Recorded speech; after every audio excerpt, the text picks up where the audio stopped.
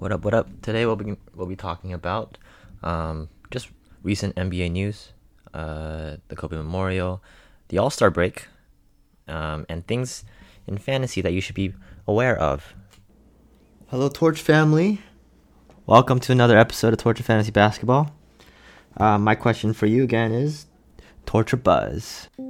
Hello, what up? My name is KE. I'm a fantasy basketball nerd trying to come out on top in my fantasy league this year. I believe in strategies and mindsets over a hot take.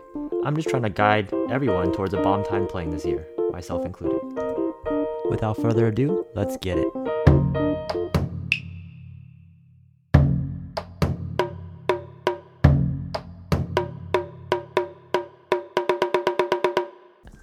Okay. So today we're going to be talking about just a lot of random things. I just want to keep things light. I'm just trying to keep it to the important bits. So going down the line, I feel like there's a lot of things that happened these past few weeks, and I didn't really feel like going through every little nitty-gritty detail. I realized that if I don't load manage myself, especially for this podcast, I don't think I'll last the entire season. And thank God I'm just doing fantasy, because I cannot do props to the NBA media outlet for constantly putting out information day in and day out. Well, it's their jobs too, and I'm doing this for fun. Hey, maybe I'll start a Patreon. And that way, this is slightly more... It's slightly more worth it if I make money or something. You know, like at least a little scratch to pay off my, like, I don't know, like sound editing software or whatever I bought. The microphone. Let's just start with that. Okay. Anyways, today, what do you right? So my question was, what are you guys drinking? Hopefully it tastes good, because we're gonna get right into it. I'm talking about I'm just trying to recap everyone on the last few weeks for fantasy basketball, or just the NBA in general. We're week 17, 18, and 19. Have just passed in NBA land. It's currently week 20. We're in the midst of week 20. So right now it should be like Wednesday, Thursday when I release this. So that's right smack dab in the center of week 20. For a lot of people who are playing fantasy, this is probably around the time that playoffs are starting to roll in. So it's starting to become important. The last episode talked about the trade deadline, and those were players that got traded and you should be making note of to maybe trade for yourself. That could be interesting. Some guys might be really into having a player that just got traded into Atlanta, and then unknowingly finding out that that player also has a heel bone fasciitis and is incapable of playing for the next few weeks. Some of you guys might be that peoples. That sucks. I feel for you guys. Everyone who got Clint, I'm so sorry. So just like a quick capture. This is currently week 20 into NBA fantasy basketball, and at maximum there is a total of 26 weeks of fantasy. I believe the standard NBA finals or the fantasy playoffs finals is probably around weeks like 23 to 26. And for some people who don't want to wait until that part of the season, they might do a little earlier. So that's when you do week 23, week 24, or even earlier than that, weeks 21 and 22. So right now is the last recap before the start of your fantasy playoffs. And so this is a pretty important podcast for all you guys who are trying to get the leg up. So I'm double fisting. I have soju Calpico and a martini, because the martini tastes like ass. I think it's an acquired taste. I just don't get it yet, but I'm sure I'll get it eventually. So for now, I'll just drink the soju.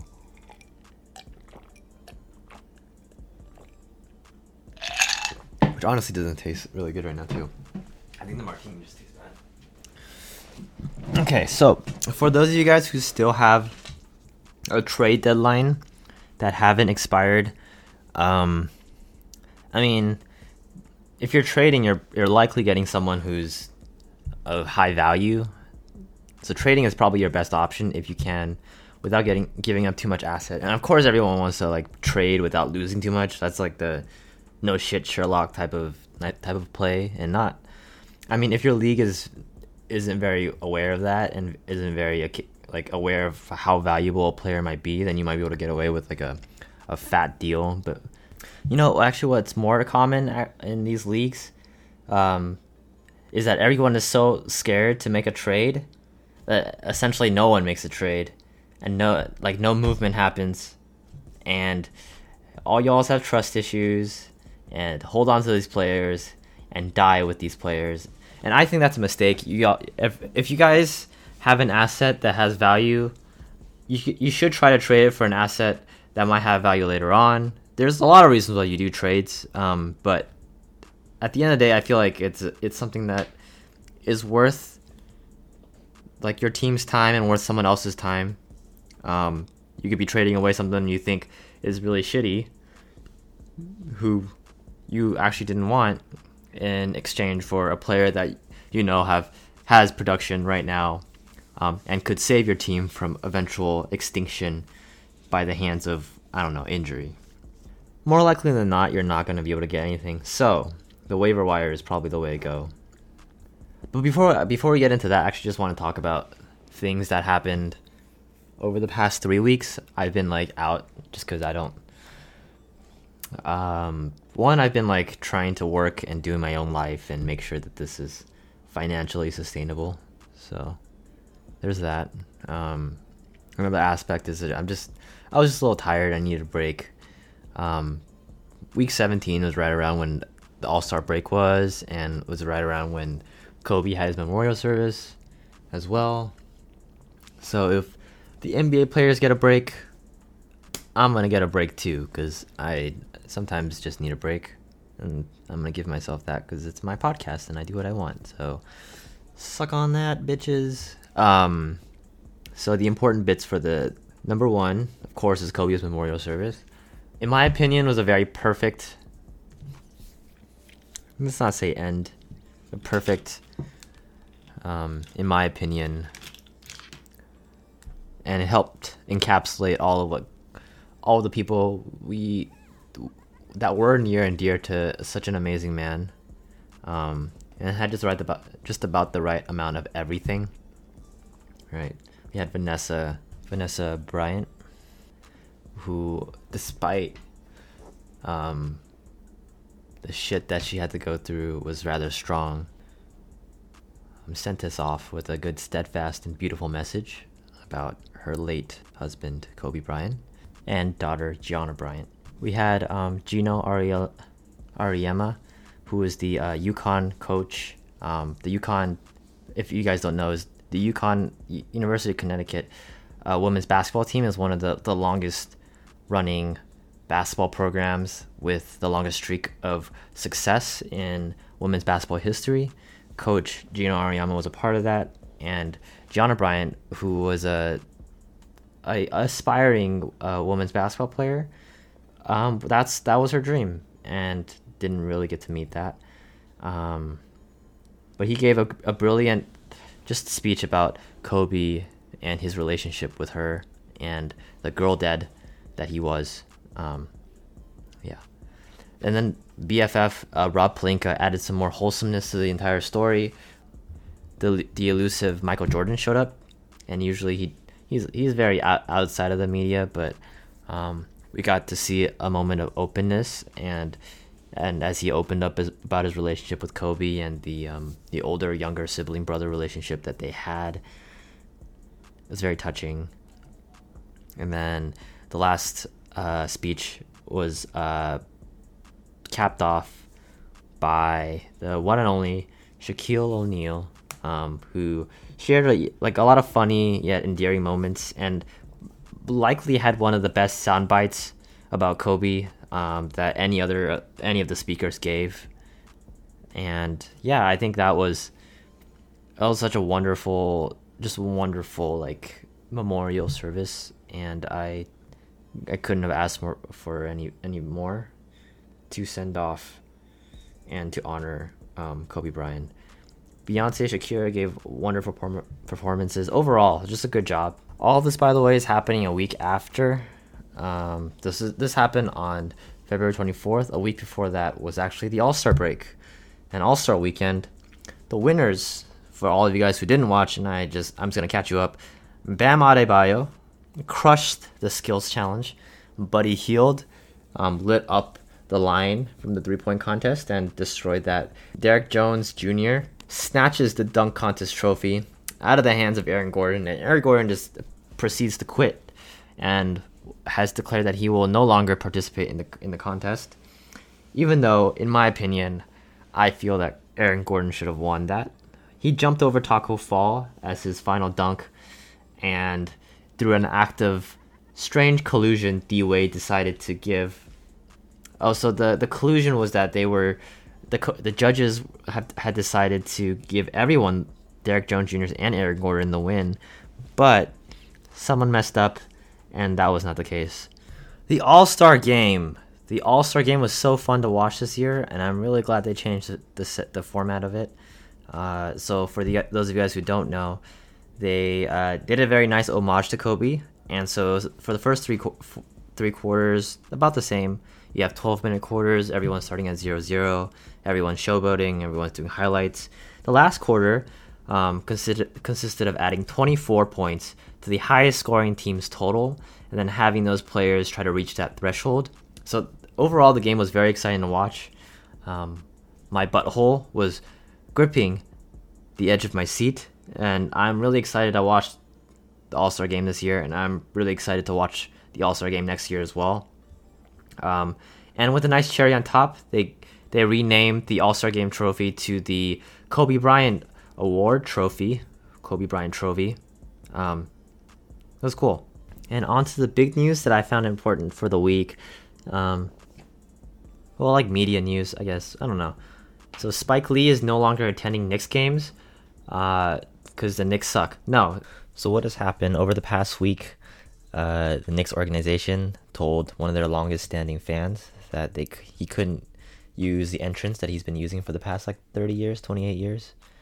And the fan took exception to that because he spent so much money and so much time supporting the Knicks. He's been there with them through thick and thin. And they kind of just shut the door in his face after all that time and devotion. And they're losing quite a lot of money. Spike's been contributing I want to say several million at this point to the Knicks organization. So it didn't really sit well with Spike, and apparently for the Knicks organization has lost their resident fanboy. So very unfortunate, kind of. I don't know. It's just interesting because you always think of fan attendance as being critical, those fans that always show up, like Jack Nicholson and the Los Angeles Lakers. Spike Lee is one of those guys. Him not showing up, it's a weird feeling. So all in all, the Knicks really fucked up. They kind of screwed the pooch on this one. So great job, James Dolan, and welcome to New York Knicks basketball. Resident big man Tim Duncan, took over for Greg Popovich and did a stupendous job. He did a great job, and they got a W. Let's see if that needs to continue to happen, but otherwise Pop should be back, assuming his personal issues have been dealt with. Trae Young nutmegs. So a nutmeg is when you throw the ball between someone's legs, and that's very embarrassing. He tried that against Ariza and was somewhat successful, but before Trae Young could do anything more, Ariza sent him flying in 10 feet into the stands. So now Ariza's sending the message hey, I ain't about that shit. You don't be doing this to veterans. Trae's on the other hand is just this is entertaining and I just do it, and if it's gonna get me a basket, why not do it? So what have you done now, Ariza? You're just gonna keep doing this. If you blow on a flame, you don't blow it out, you just make it bigger. Troll 101. Trae's gonna keep trolling. And Chef Steph Curry got sent to the G League, which really all that means is that we're gonna be seeing Steph Curry come back to NBA basketball. How exciting! so excited. It's just gonna be exciting. God damn. I'm so happy. Now to talk about fantasy basketball. So what would 2019-2020 fantasy basketball season be if we didn't talk about the injuries? Because the major injuries. Here they are that are rocking the teams over these past few weeks. Dame Lillard pulled his groin, which is really a letdown for the Blazers team at the time.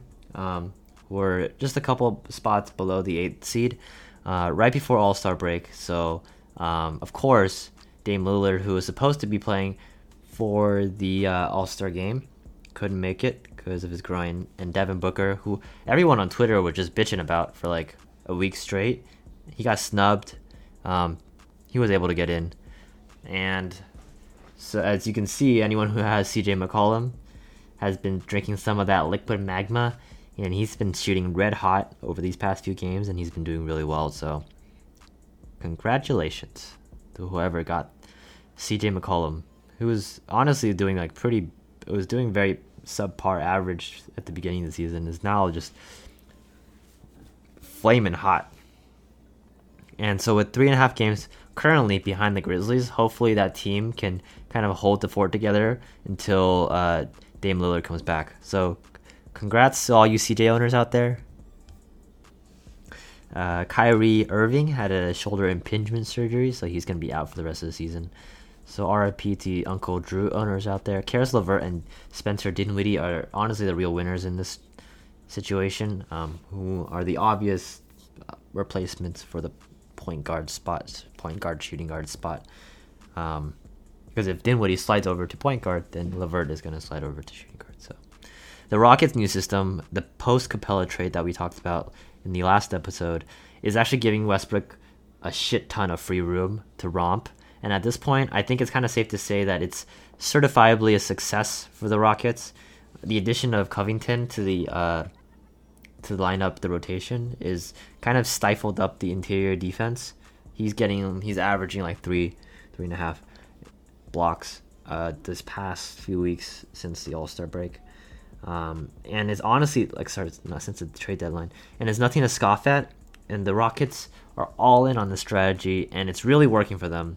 And one named Russell, I didn't see you there. Let me run you over. Westbrook, who has since been shooting at an effective field goal range percent of 58.4, is astronomical for him, because he was shooting at a 47.7% clip before, and so this is like an 11% jump.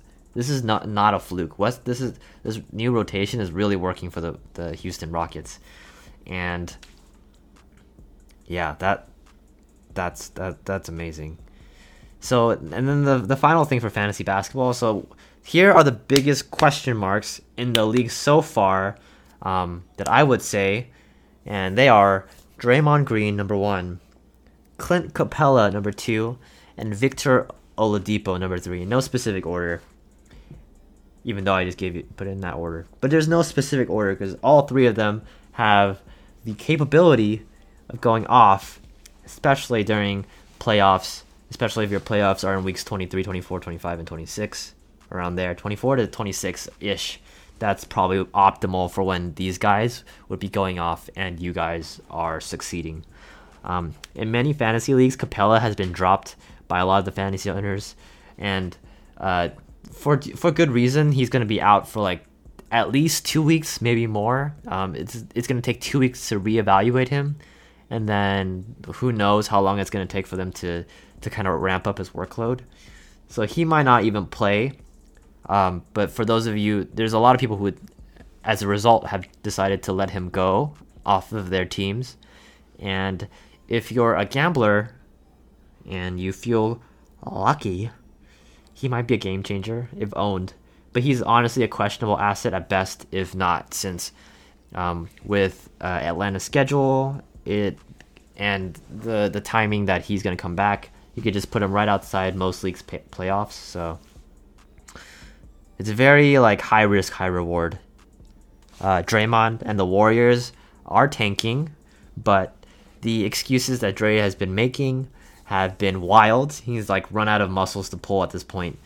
But now that Curry's back, he could be set to go off. So this this is the next question mark. And the last question mark that I really want to talk about is Oladipo, someone who I personally traded for. I traded a lot for to get, and he's been given the green light to kind of play full minutes, but so far has been like vastly disappointing, and like some days makes me question like if there's really a meaning to just making myself feel shitty like this and keeping him on my team. The Pacers are giving him full minutes and allowing him to kind of take over like parts of games in regulation in hopes that he can kind of resume his pre-injury success, because he was very successful the last year, but we've known him to be successful for those years. But kind of to make it worse, Brogdon and Sabonis soak up like 75% of the touches on the team, and with Brogdon in particular, he seems to perform a lot worse with both Oladipo and Brogdon on the floor. And it's likely because they're both ball dominant guards. They kind of need the ball to create opportunities, and also see the open man to create even more opportunities for his teammates. Oladipo's, on the other hand, key to success is kind of his explosive drives to the rim, and he's been shooting that at a record low of like 47%, which is very bad for him. But if Clint, Dre, and Oladipo ever decide to figure it out, they could be just potentially game-changing players in any of you guys' season-long fantasy players' roster. So, yeah, those are the key players that I would probably be looking out for in those championships teams. And so let me leave it off with a little fun fact. So who do you all think should be Rookie of the Year? You send me a little message. Ja Morant is kind of the clear favorite in this 2020 season for getting Rookie of the Year, and his sole focus is just kind of to get a W for the Grizzle Grind City, and that's the only thing that's on his mind, and which is to be respected. I really wish, personally, that Zion William motherfucking Sin came back earlier, because so far from what we've seen, his stat lines and his like often like mentioned second jump, quote unquote, is like unlike anything we've ever seen before. And he's exactly kind of what the hype train was hoping for, and I really hope he continues to succeed in the future. So who do you guys think should be Rookie of the Year? I just wanted to randomly name some stats. So the top three rookies who have 20 plus points per game are Ja Morant at 23, Kendrick Nunn at 17, and Zion Williamson at 13. So Zion's already at top 3 in terms of 20 plus point games. And I also want to make sure that you guys have like a full picture. Ja Morant's played 20. So half of his games, 23 out of 55 games, have been 20 plus point games. Kendrick Nunn, 17 out of 58. Zion Williamson, 13 out of his first 16 games of playing have been 20 plus point games. He is dominant. So from a filthy stats perspective wise, Zion is the boy, right? But he's only played like half the season, so really, who's it gonna be? All right, that's it. Leaving it off. Peace, guys.